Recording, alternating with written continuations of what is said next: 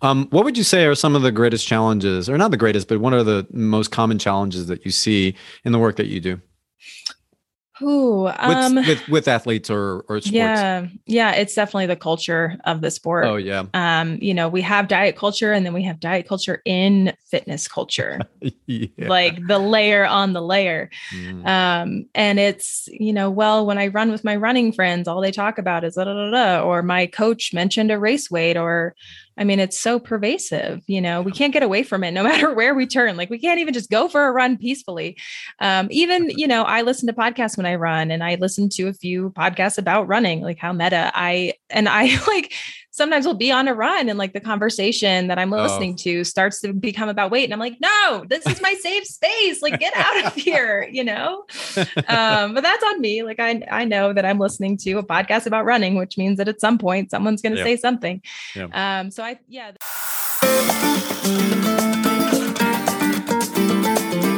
You're listening to the One Small Bite podcast with me, your host, David Orozco. For over a decade, I have built a successful nutrition practice helping thousands of people thrive, nourish their life, and break the cycle of crazy diets. We will take one small bite at a time to transform your health and develop a positive relationship to food. So let's chop the diet mentality, fuel your body, and nourish your soul. Okay, are you ready? Let's do this.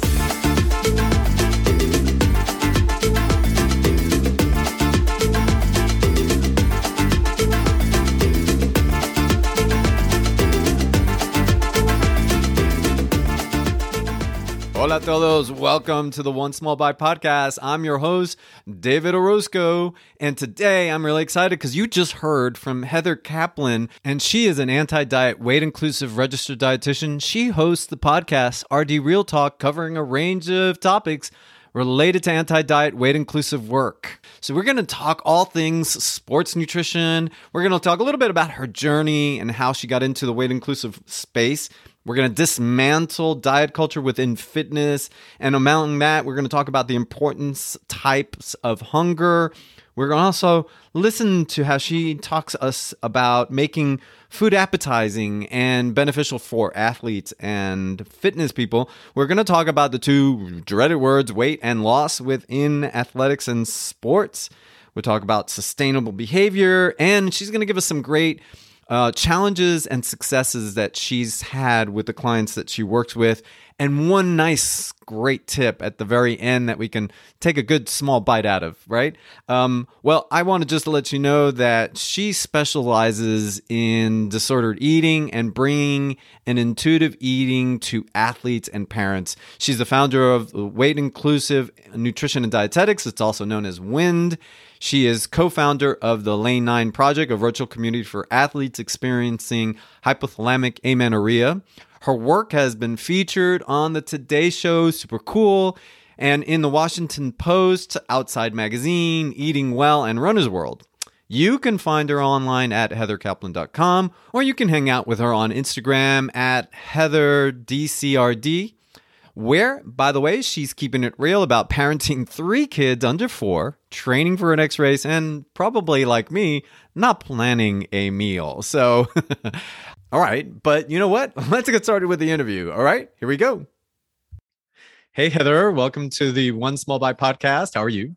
I'm doing great, David. How are you? Doing well. Thank you so much for being a guest on the show today. I'm really excited to get started. We've got some great things to talk about. I would love for people to get to know you a little bit. I know I'm going to ask for your bio and put it in our show notes and stuff, but I'd love for people just to kind of hear your journey. How did you get to this weight inclusive, intuitive eating space? Yeah. So I have been a dietitian now for about 12 years. And year one, I was like, this doesn't feel right. I came into nutrition with a quote unquote passion for healthy eating and health that came from a very disordered place. And can see very clearly in hindsight, I was struggling quite a bit in college with disordered eating, which I think I kind of knew at the time. But then I mentioned to an advisor, I think about nutrition a lot and I'm really interested in like health magazines, blah, blah, blah. And she was like, oh, well, you can major in nutrition here, which I had known because I knew that that was an option for that school. And so, that was like, well, now I'm doing this and that feels right. But even as I went through my studies, I felt like I just was so hyper aware of how similar our nutrition education was for like how to counsel clients and how to help folks lose weight and how to approach medical nutrition therapy. Like all of those things felt so similar to what I did in a really disordered space. And so even though I was still sort of in that space, I already had this awareness of like, this doesn't feel right because what I'm doing feels kind of crappy and it's actually negatively impacting my health. And of course, like my experience is just one. And so I definitely can see that, but there just felt like too much overlap for me. And as I got into the profession and started thinking about what I wanted to do, I gravitated towards sports nutrition because for me, it felt, one, it aligned with my interests as a person outside of being a dietitian. And two, it felt like I can see how nutrition is helpful in this space and hopefully not harmful. And so that, helped me kind of get into dietetics in a way that felt like I could sustain it. Even though I did a lot of different jobs along the way. And then I eventually found myself at a startup in 2015, and I was the only dietitian on the team. And by that point, I was like really fed up with all of it. And I was ready to let my credential lapse. I was like, I just don't think this is the right space for me. But I found this startup and interviewed for the job, and they were looking for a dietitian. So I'm like, okay, I guess I got to fill out my learning plan and keep this going so I don't ever have to take that test again. And through that experience, long story short, I was able to work with some dietitians who were practicing in a non-diet way. And I was really drawn to that. And by that point, I was like, I can't keep doing anything that's focused on weight and that feels weight centric because it just feels really harmful. And so I found these dietitians who had a language that I didn't within dietetics. And I was really interested. And I started digging into, I eventually found the Food Psych podcast, which is like the gateway for so many. Right, Christy. She's done it a lot for all of us. Thank you, Christy. Yeah. Right? And of course, like she's using language around the intuitive eating book and Help at Every Size. And it's like, well, what are these things? So then it was a slippery slope into the non-diet weight inclusive space. And that's how I've been practicing ever since. I know that you and I have talked about this, but have you felt sort of wax and wane between, I know I did, I know that you heard that from me. Did you ever have that wax and wane between the non-diet and the diet space? I didn't, honestly. Oh, good for you. Oh, you're so lucky. I know. I feel like that made my process a little bit easier. But again, because I came from just one like very small, unique lived experience of my own, I could see how harmful that can be. And in hindsight, I think that I met a lot of clinical criteria for an eating disorder at a certain point in my life. So there is that lived experience. I try not to like project that too much onto what I'm doing. Like I have a certain experience within diet culture, but that's not everyone's experience. So I do try to remain a lot more curious about that now than I probably did in the early days. But because I had just seen and actually lived that harm, and then I also saw it so much with my clients, like so many of the people that I worked with over the years, I'd done a lot of counseling in my career, like in my jobs, and then also in a side private practice, and then also in my own private practice now. Okay. Most of my career has been counseling, and I just could feel so much resistance and people not wanting to talk to the dietitian and not really able to like stick to a lot of things. So I feel like when I came into this space, I just was like, finally, like we can do this in a way that's not harmful, and we can actually be health promoting without just focusing so intently on weight as an outcome. So it just felt really refreshing for me. And I've tried to be a little more curious about, again, like different lived experiences in those spaces as I've gone into the work more deeply. But I didn't really wax it. I would say probably the only ways in which I did that, because I was just talking on my own podcast about this recently. My show's been around for 5 years. So you hear me learn through the episodes. Like if you went back to like episode 1, like, oh God. I know. So I certainly like don't mean to imply that like from the very beginning of my non-diet work, I was doing all the things that I do now. That's not true. But I never really thought like, this doesn't seem right. It just was like, oh, okay, weight inclusive spaces exist. And this feels so much better to me. And there seems to be a lot more to this than what I was doing before. Yeah, I'm going to touch a little bit on that because I think that that's really interesting. I do see how wonderful the weight inclusive space has opened up, but I do recognize that we are still a bit of a sliver compared to the behemoth that diet culture is. What do you think will take to see that change where we see maybe more of at least a 60-40 balance, where we're seeing a little bit more of that inclusive space? What do you think? I mean, I think first we have to call out like why diet culture is a behemoth. I mean, a $72 billion industry, which that statistic is maybe even a few years old. I think it's actually really hard for us as humans to conceptualize billions, like not just 1 billion, but 72 billion. There's so much power in diet culture, and there's white supremacy. There's a ton of money. There are really oppressive systems. And, we're a sliver compared to that, So I think there's calling out those powers, I think is important so that, I mean, that can be super overwhelming, but it's the reality that we have right now. And then I think that, there has been such a huge shift towards weight inclusive spaces, mindsets, resources, et cetera.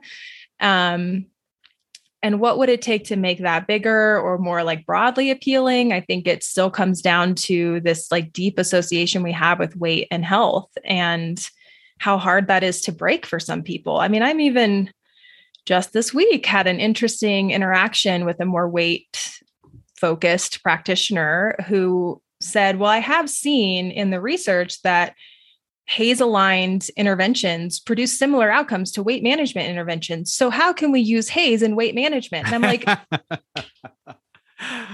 what? Yeah, when you were saying that, I was like, oh, she's getting it. And I'm like, no, she's not. No, not at all. Well, that's what I did. That's what I meant about me waxing and wane. I thought that way too. When I first became certified intuitive eating counselor, I thought, I wonder if I can use targeting your hunger and your satiety clues with helping people lose weight. Right. Like, I don't think that most people, practitioners definitely included, realize how deeply ingrained that weight health belief system is to even see the research that exists now that Haze-aligned interventions produce the same or maybe even better health outcomes than weight management interventions and not be able to let go of weight management. It's like, oh, well, no, we should just take that and apply it to weight management. Like, what? You're completely missing the point.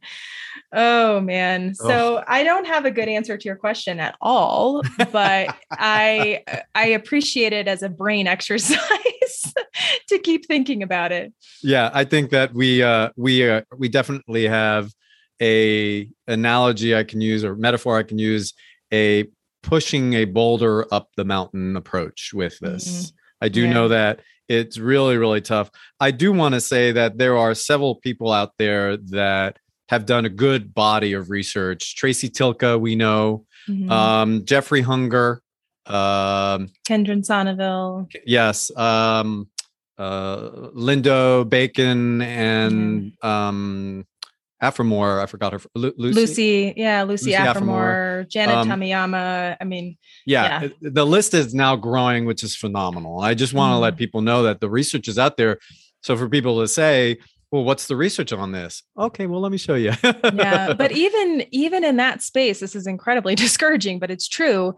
The money is not in weight inclusive research. The money is in weight management. I mean, I've heard from some of those researchers we just listed, like it's really hard to get funding for a study that does not focus on weight loss. I just did a recording for the podcast a little while ago on bariatric surgery and the challenges in the industry and how much it's just a money-making machine. And the powers would be both from pharmaceutical as well as medical device companies is so strong. Yeah. And, hospitals are making a killing with the amount of surgeries that they perform. I think it's something like 200 surgeries in one hospital a year, or 200, 300 surgeries in a hospital a year. And surgeons are required to meet a certain quota too. Oh no. Oh man. Yeah. I don't know. That doesn't surprise me at all. That's like, oh, that's so frustrating and Mm-hmm. disturbing. Mm-hmm. And yeah, so Mm-hmm. that's, I mean, I don't mean to sound discouraging. Like we're up against a lot of power and We are. an amount of money that we can't even really comprehend. It's like trying to understand space. Like, I don't want it's what, like it never ends. What? I don't how Yeah. what? Yeah. So it kind of makes your head spin. And of course, that's not any reason to like let our guard down or slow down in the work. Like it's, I think all the more reason to kind of keep going and support who we can in this space. But yeah, it feels very much like a boulder up the mountain, maybe even like a boulder up a like negative slope cliff or something. It's like Right. And, this like geometry isn't even working, or physics or whatever, Right. A straight up arrow versus a hill. like, An angle doesn't give it any justice. Yeah. Like rock climb while you have a boulder while on you're your head. hanging. Yeah. Well, you bring up something that I thought about. Two things. One was these suppressive systems. And I think that the work that we do is very about social justice. I think that a lot of what we're doing really ties into white supremacies, patriarchy, a lot of the systems that are instilled at such a subconscious and unconscious level that we are not aware of what is happening in many regards. We're blinded. Right.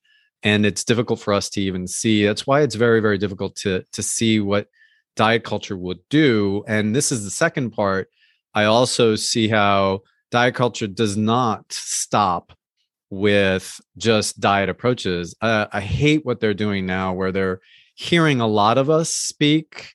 I think you mentioned this on your podcast, right? Where they're hiring us to talk about intuitive eating, weight inclusive ways, and then using that language in selling their products. Yeah, that. Yeah.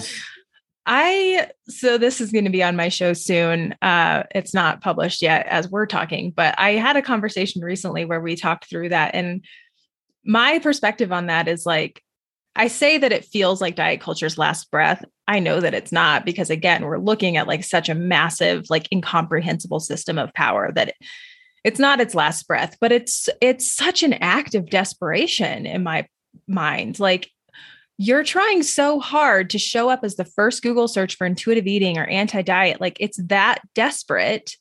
And as we were talking about on the conversation we had for my show, like that bait and switch doesn't work for people. They see it eventually. Right. And then they're just pissed because they gave you money and you didn't offer what you said you were offering. So it's a terrible customer service tactic in terms of like user experience, but it's also it just feels really desperate to me. And it feels like we see that our typical approach, our diet culture marketing 101 isn't really working anymore. What else can we do? Yeah, I've seen clients. I mean, I've literally had clients tell me, well, I feel like this is not what I came here to do. And what we're doing now is very different. Why didn't you give me this approach before? And so that you can hear, hey, this was very baity. What are you doing? Right. Oh, that felt so yucky. And I didn't mean to do it on purpose. It was just like, I was scared. And but anyway, I think that's really important to bring out. All right, let's switch gears here a little bit. I'd love to hear a little bit more about what you do in your practice. I know you've got that phenomenal podcast where you're helping a lot of people. Let's talk a little bit about what the podcast is and then what you do in your practice. Yeah. So the podcast is Already Real Talk, and I created the show almost exactly 5 years ago. Congratulations. Thank you. At the same time that I opened my business, which is a lot of things, and private practice is part of it. mostly because I was feeling pretty isolated in, starting a business and working by myself. And I'm an introvert, so I love it mostly. But, spending a lot of days by myself. And I'd gone from working very closely with a tight knit team on a startup and within a startup company and culture, and then went to now it's just me. And I'm just always talking to myself. Yeah. I think things to myself. So mostly it was well, I'll just create this thing that I think on podcasts, you have conversations. I think that's what people do. So then I'll just have conversations with other people. That's basically what it was. So I started that, and it has evolved a lot over the years. I mean, those early episodes would probably sound totally foreign to some people. Yeah, mine do too. I don't even want to go back and listen to it, but so that the podcast exists to have these conversations, for me to be able to connect with providers and to kind of have an excuse to sit down for an hour and chat about all the non-diet things. And then my private practice also started 5 years ago. And I had been doing that on the side for a little while to kind of be able to fuel my own interests in nutrition in a way that sometimes my jobs were not doing. So I worked a lot in the sports nutrition space. I'm a runner myself. I love running. I love the community. I love the sport. I love races, all the things. So I had been working with runners in a private practice for a while, and primarily working with women identifying people who were struggling a little bit with dieting, disordered eating, under fueling, and wanting to do things that they really enjoy, but found that the way they were eating wasn't really supporting that, and they didn't know what to do. So that's mostly my clientele to this day. And that's also how it started. So yeah, that's what I do.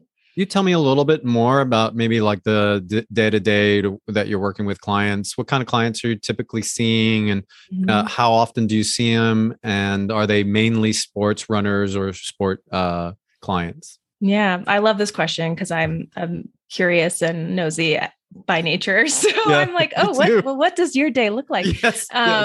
So I actually just took a year off of seeing clients. A little side note about my life is I've had 3 kids in 4 years. So a lot. Yeah, it's a lot. Our third was a surprise, and definitely took some processing. And between that and the pandemic, I just didn't have the emotional space to be working with clients anymore. A lot of the work I do is in the disordered eating, borderline eating disorder work. And I just found that I wasn't really showing up for my clients in the way that I wanted to. Yep. And I had an associate dietitian working with me at the time, so she was able to keep the private practice side of things alive. And I'm very grateful to her for that. Thank you, Taryn. So I did take a year off of seeing clients, and I'm just getting back into it. And the boundary that has always been really helpful for me is to keep it to 1 day a week. I've experimented with so many things. And before I had my second, I was seeing clients 2 days a week. And for me, a max client load is 4 clients a day. So right now it's really small, and that's how I really like it. And I have 1 day where I focus on that. I'm a bit of a shiny object person in my business. So I have the podcast, and I have clients. You're an entrepreneur. Yeah. I mean, it's hard. I feel the way that I've done things, my brain can feel pulled in 8 different directions on 1 day. And I can't do that anymore. So yeah, for me in the private practice, it's primarily working with athletes or people who are active on various levels, from collegiate to sub-elite to me. I go for a run when I can, and primarily history of chronic eating or chronic dieting or eating disorder, maybe both, and just healing all of, relationship to food, relationship to exercise. And what does that look like? How do you integrate the weight inclusive eating, intuitive eating, and Hayes approach in sports nutrition and with the clients the athletes and the clients that you work with? I would imagine that they're not coming to see you to lose weight, although I do know that weight is there present, but talk us through a little bit of that. What do you see, and how are you helping them with that weight inclusive world? Yeah, there certainly are a good number of folks who have come to me saying, I want to reach a race weight, which is a term thrown around in the running world, if you're familiar. Basically, trying to kind of manipulate our body to be quote unquote faster for a race, and then, do whatever you want after that. And so a lot of people do still have that mindset. We have folks who are interested and non-diet curious, if you will, and still use a lot of diet culture language because that's all we know, right? Like that's the vernacular that we have. And so, when I think about intuitive eating as it aligns with sports nutrition, the challenges are using a lot of practical nutrition, which is a term that Evelyn and Elise, the authors of Intuitive Eating, bring up in the book, right? We have physical hunger, we have emotional hunger, we have taste hunger, and we have practical hunger. And so I use practical hunger a whole lot in my practice. If you're someone who wakes up and wants to go running at 6 a.m, that's the time that works for you. And when you want to be out there, et cetera, you may not be hungry when you wake up at 5:15 or 5:30, but do we still eat before a workout? Yes, we do. Yes, we do. So, and then we also have, exercise, like the hormones that we have from exercise, stress hormones are sometimes appetite suppressants. Some people are more sensitive to that than others. So we talk through, do you feel like you have an appetite after a workout or after a race? And if you don't, what can we do that is appetizing enough that you'll know you will eat it or drink it, and we can get those nutrients back in. So with athletes who are training or who have goals with their activity or their sport of choice, especially with collegiate or sub-elite athletes, it's a lot of that. It's a lot of, let's have a gentle plan that we can be flexible with. Let's have gentle guidelines that we can be flexible with, and still bring in a lot of that intuitive eating, non-diet language, and just layer it over what we know about sports nutrition without making sports nutrition feel like a diet. How do you maneuver if they do? You mentioned this a little while ago. If they are including weight loss, if I want to get to that running weight, or I've heard this from rock climbers, the weight to strength ratio. Yeah. How do you maneuver around that in the intuitive eating space? I'll be honest and say that I'm sure quite a few clients could attest to this. Like sometimes it's not a good fit and they don't end up, staying in this space, and that's okay. Yep. I've had that too. Yeah, that's like, just want to be honest. And then there's a lot of folks, again, who use that language because it's what they know. And then I will have a discovery call or we'll email back and forth a little bit because I'm really honest. I say, I don't focus on weight in my practice. That's not to say we can't talk about it. That's not to say it's completely off the table as a counseling subject, but I'm not going to promise that you'll lose weight and we don't focus on it as an outcome. That's my approach. How does that feel for you? And more often than not, it's, oh, that sounds really refreshing. Yeah, I hear that too. I'm so glad you said that. Great. Yeah.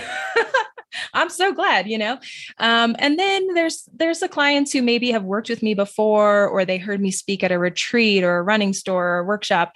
And it takes quite a while for that to simmer. I've had people who literally years later are like, I heard you speak at Potomac River running in DC, and I want to work with you. I'm like, that was 3 years ago, like it simmers for a while. Yeah. And then I think kind of the third bucket, I guess, is folks who like know me well enough or trust the process enough that they're going to stick it out, even though there is still a lot of that weight centric thinking in their mind.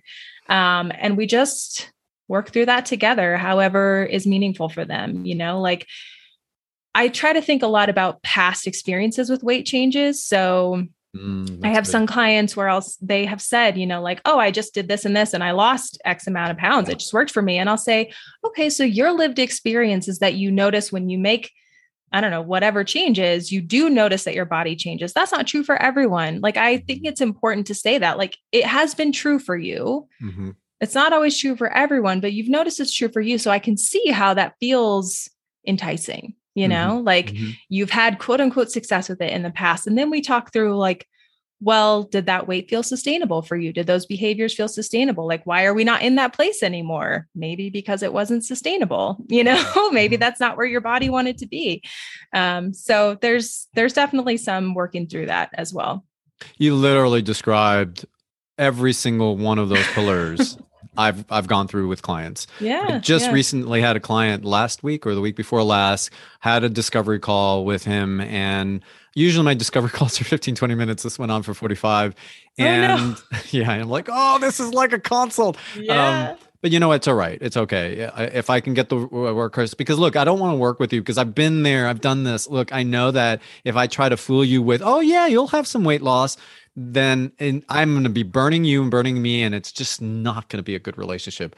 And so I Right. rather lose you now than lose you later. Hmm. And that's that's pretty much where we left off. Look, you're doing all of these things. Maybe you and I right now are just not the place. And you know what? If you ever want to have another conversation with me, or you want to come back, feel free. I'm here. I'm happy Yeah. to chat a few minutes with you and see if now is a good time to work, or maybe you do want to come and attempt the kind of work that I'm doing. And that Mhm. felt so much better. It felt so freeing. At the same time, I felt, oh my gosh, I need to get more clients on my clinicians roster. But Yeah. but I know that what you lose now, you gain from later. So Right, right. it's Yeah, so that space important. is then open for someone who does feel ready Yeah, and is looking for this approach. yeah. That's fantastic. What would you say are some of the greatest challenges, or not the greatest, but what are the most common challenges that you see in the work that you do Ooh, with athletes or sports? yeah, it's definitely the culture of the Oh sport. yeah, We have diet culture and then we have diet culture in fitness culture, yeah. like the layer on the layer. Mm. And it's, well, when I run with my running friends, all they talk about is da, da, da, da, or my coach mentioned a race weight, or I mean, it's so pervasive, we can't get away from it no matter where we turn. Like we can't even just go for a run peacefully. Even, I listen to podcasts when I run, and I listen to a few podcasts about running, like how meta I like sometimes we'll be on a run and like the conversation that I'm Oh. listening to starts to become about weight. And I'm like, no, this is my safe space. Like get out of here, but that's on me. Like I know that I'm listening to a podcast about running, which means that at some point someone's going to Yeah, say something. yeah. The biggest challenge for me is definitely, and I think this is true whatever context you put non-diet work into, whether that's like family belief systems, religious belief systems, Hmm. my work culture is such that whatever, but the running community, which is primarily where I work, triathlon, running, hiking, climbing, and those are all part of fitness culture. Hmm. The elite level of the sport is often athletes who look a certain way and got to that echelon of the sport. And therefore, the trickle down effect is that even folks who do it recreationally, and I don't want to say just do it recreationally, like it's for a lot of us, it's a big part of our life and it means a lot to us, but that's still the only representation we see in the sport. And so then it kind of just, it's like inception. It's like, oh, well, then for me to be better at the sport, I need to look that way, or I need to Hmm. strive to be that way. So that's definitely a challenge in the work. It's interesting that you're saying that. I think of something else that goes along that line, and that is as we age, 40s and 50s, I also see one other challenge. And I don't know if you see this too, but they're thinking people at that age that they can get back to whatever that weight or fitness level at their 20s or 30s. Do you see that as Yeah. well? I think one of the biggest disservices that we are done as humans is in our health education. It is never mentioned that it's normal for your body to change. Right. That's beautiful. I mean, in my early 30s, right after my first kid was born, I started working in a college university health clinic. And I was the only dietitian. It was very part time. And I was mostly supposed to be doing eating disorder triage, but then I kind of became a catch all for the nurses and practitioners there who were like, oh, we have a dietitian here now, like high cholesterol, high blood pressure, like Yeah. weight management. I got everything, which was actually kind of fun because my private practice has been so specific for a while. But the number of times that I tried to help college students understand that it was normal for their body to be growing and changing between the ages of 18 and 22 to 24, 25, like the number of times I said, we are not biologically adults until like, and I didn't know that as a college student. I I didn't think know that our either. mindset is like, I'm legally an adult at 18, Right. which means I'm biologically an adult at 18. And those Right. are two very different things, Yeah. like mentally and biologically, no, you are not. And yeah, I think that just again, like not understanding that, not ever hearing it.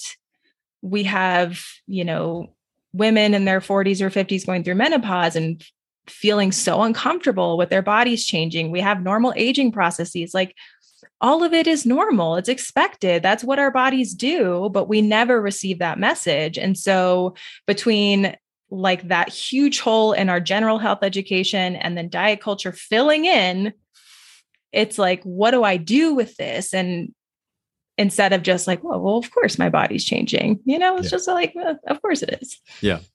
All right. Well, on the opposite end, what do you see as some of the successes? What are the journeys that they end up doing with the work that you do with them? Yeah, I think the brain space that people get back, that's beautiful, feels invaluable. It's like, wow, I can actually be more present with my kids or my friends or both. I can go for a run without it just being a way to try to manipulate my body. And then it's so much more enjoyable and it's more fun. I can go to a restaurant and not spend the whole time like intensely analyzing the menu for what's healthy instead of paying attention to the conversation that's happening at the table. I think just the amount of time that we spend thinking about food and quote unquote health when we're really stuck in a diet mindset, we don't realize like how much energy and brain space it's taking up. So for me, that's a really big win with clients. And then just when they notice like how flexible they can be, which allows for so much more satisfaction and pleasure and joy and just like actual presence in their life because they're not, again, like hyper focused on food and diet and health. I think if I can summarize both, one is that brain space, the other one is that flexibility. They both, to me, they kind of funneled into joy or enjoyment, and I love that you brought that in there as well, because you're right. It's living in that rigidity of what to eat, how to eat, and how to manipulate your body on some form of physical activity. It's just also so consuming and so painful in many regards. So thank you for saying that. That's really, really nice.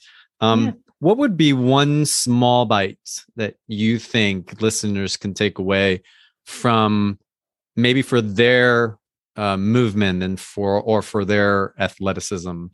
Yeah. The thing that's coming to mind for me is like, think about what makes it fun. So, I think with a lot of things in terms of like our day-to-day behaviors and patterns and habits, like if they're not fun, they're probably pretty draining and we're probably not doing them for the quote unquote right reasons, which is totally subjective to whatever feels right to you.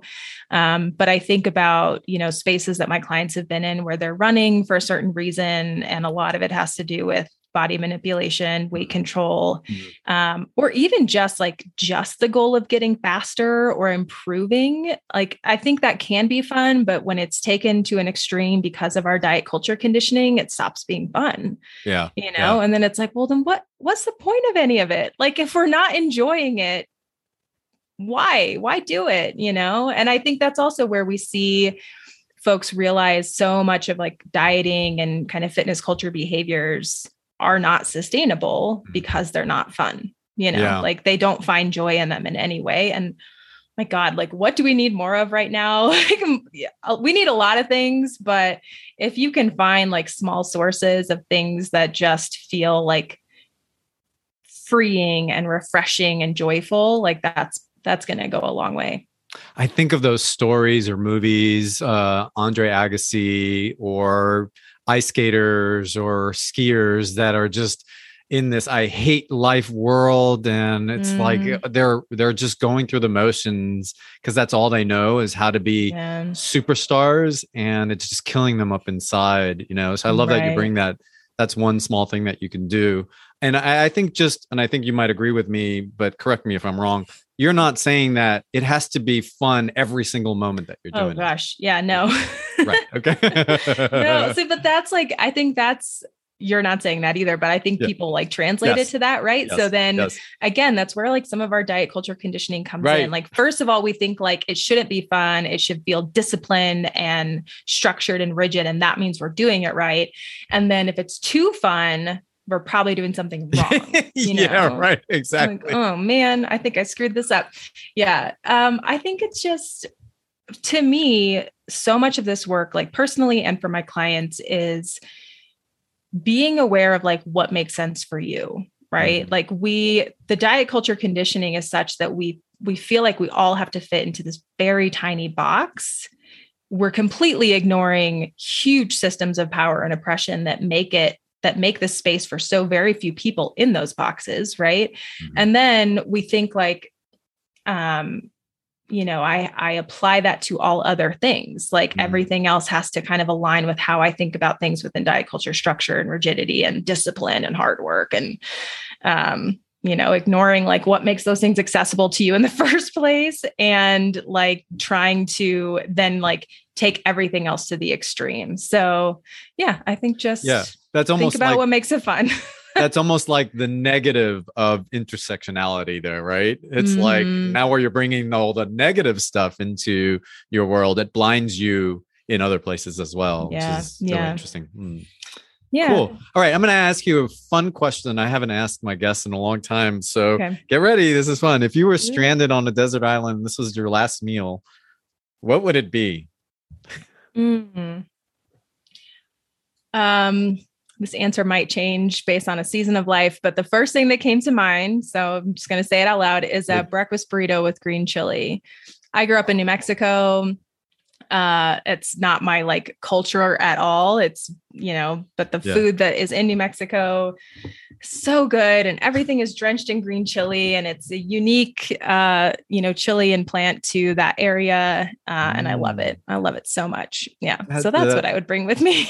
That's cool. I like it. I just love people to hear what's usually on their mind first is really the best. So. Yeah. I also had a breakfast burrito this morning. So that's probably part of it.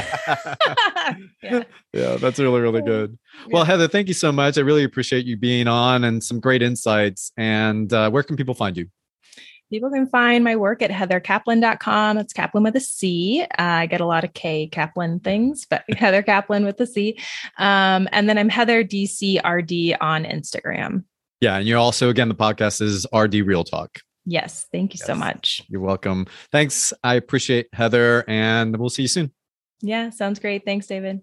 Awesome. Thank you, Heather, once again for a fantastic interview. For those listening in, I will have links in the show notes so you can get her information there. Also, I'd like to leave you with some last words here. Remember, my new book, One Small Bite, is coming out. Pre-sales start next week, March 8th. So if you're listening to this in the present, that'll be March 8th, 2021.